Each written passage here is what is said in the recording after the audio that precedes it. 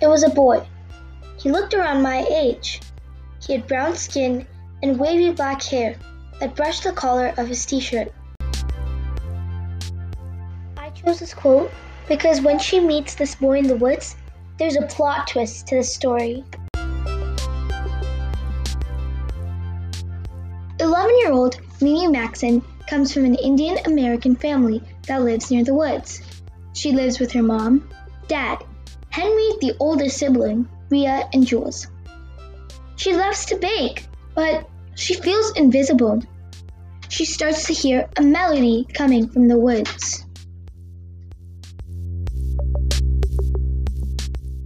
She used to explore the woods with her best friend Emma, who recently moved. Some new neighbors moved in where Emma used to live.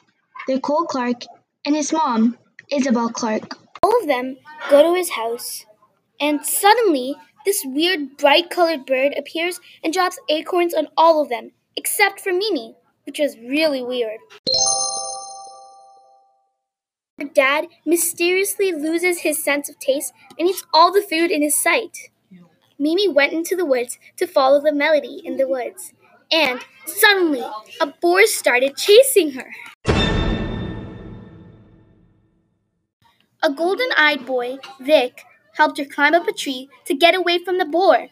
It was Vic playing the melody. Vic showed her places in the woods she'd never seen before.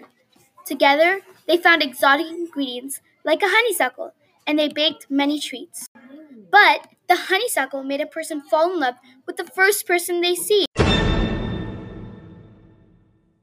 With all this chaos, while Mimi watches her brother's play about fairies by Shakespeare, she realizes what's wrong with her dad.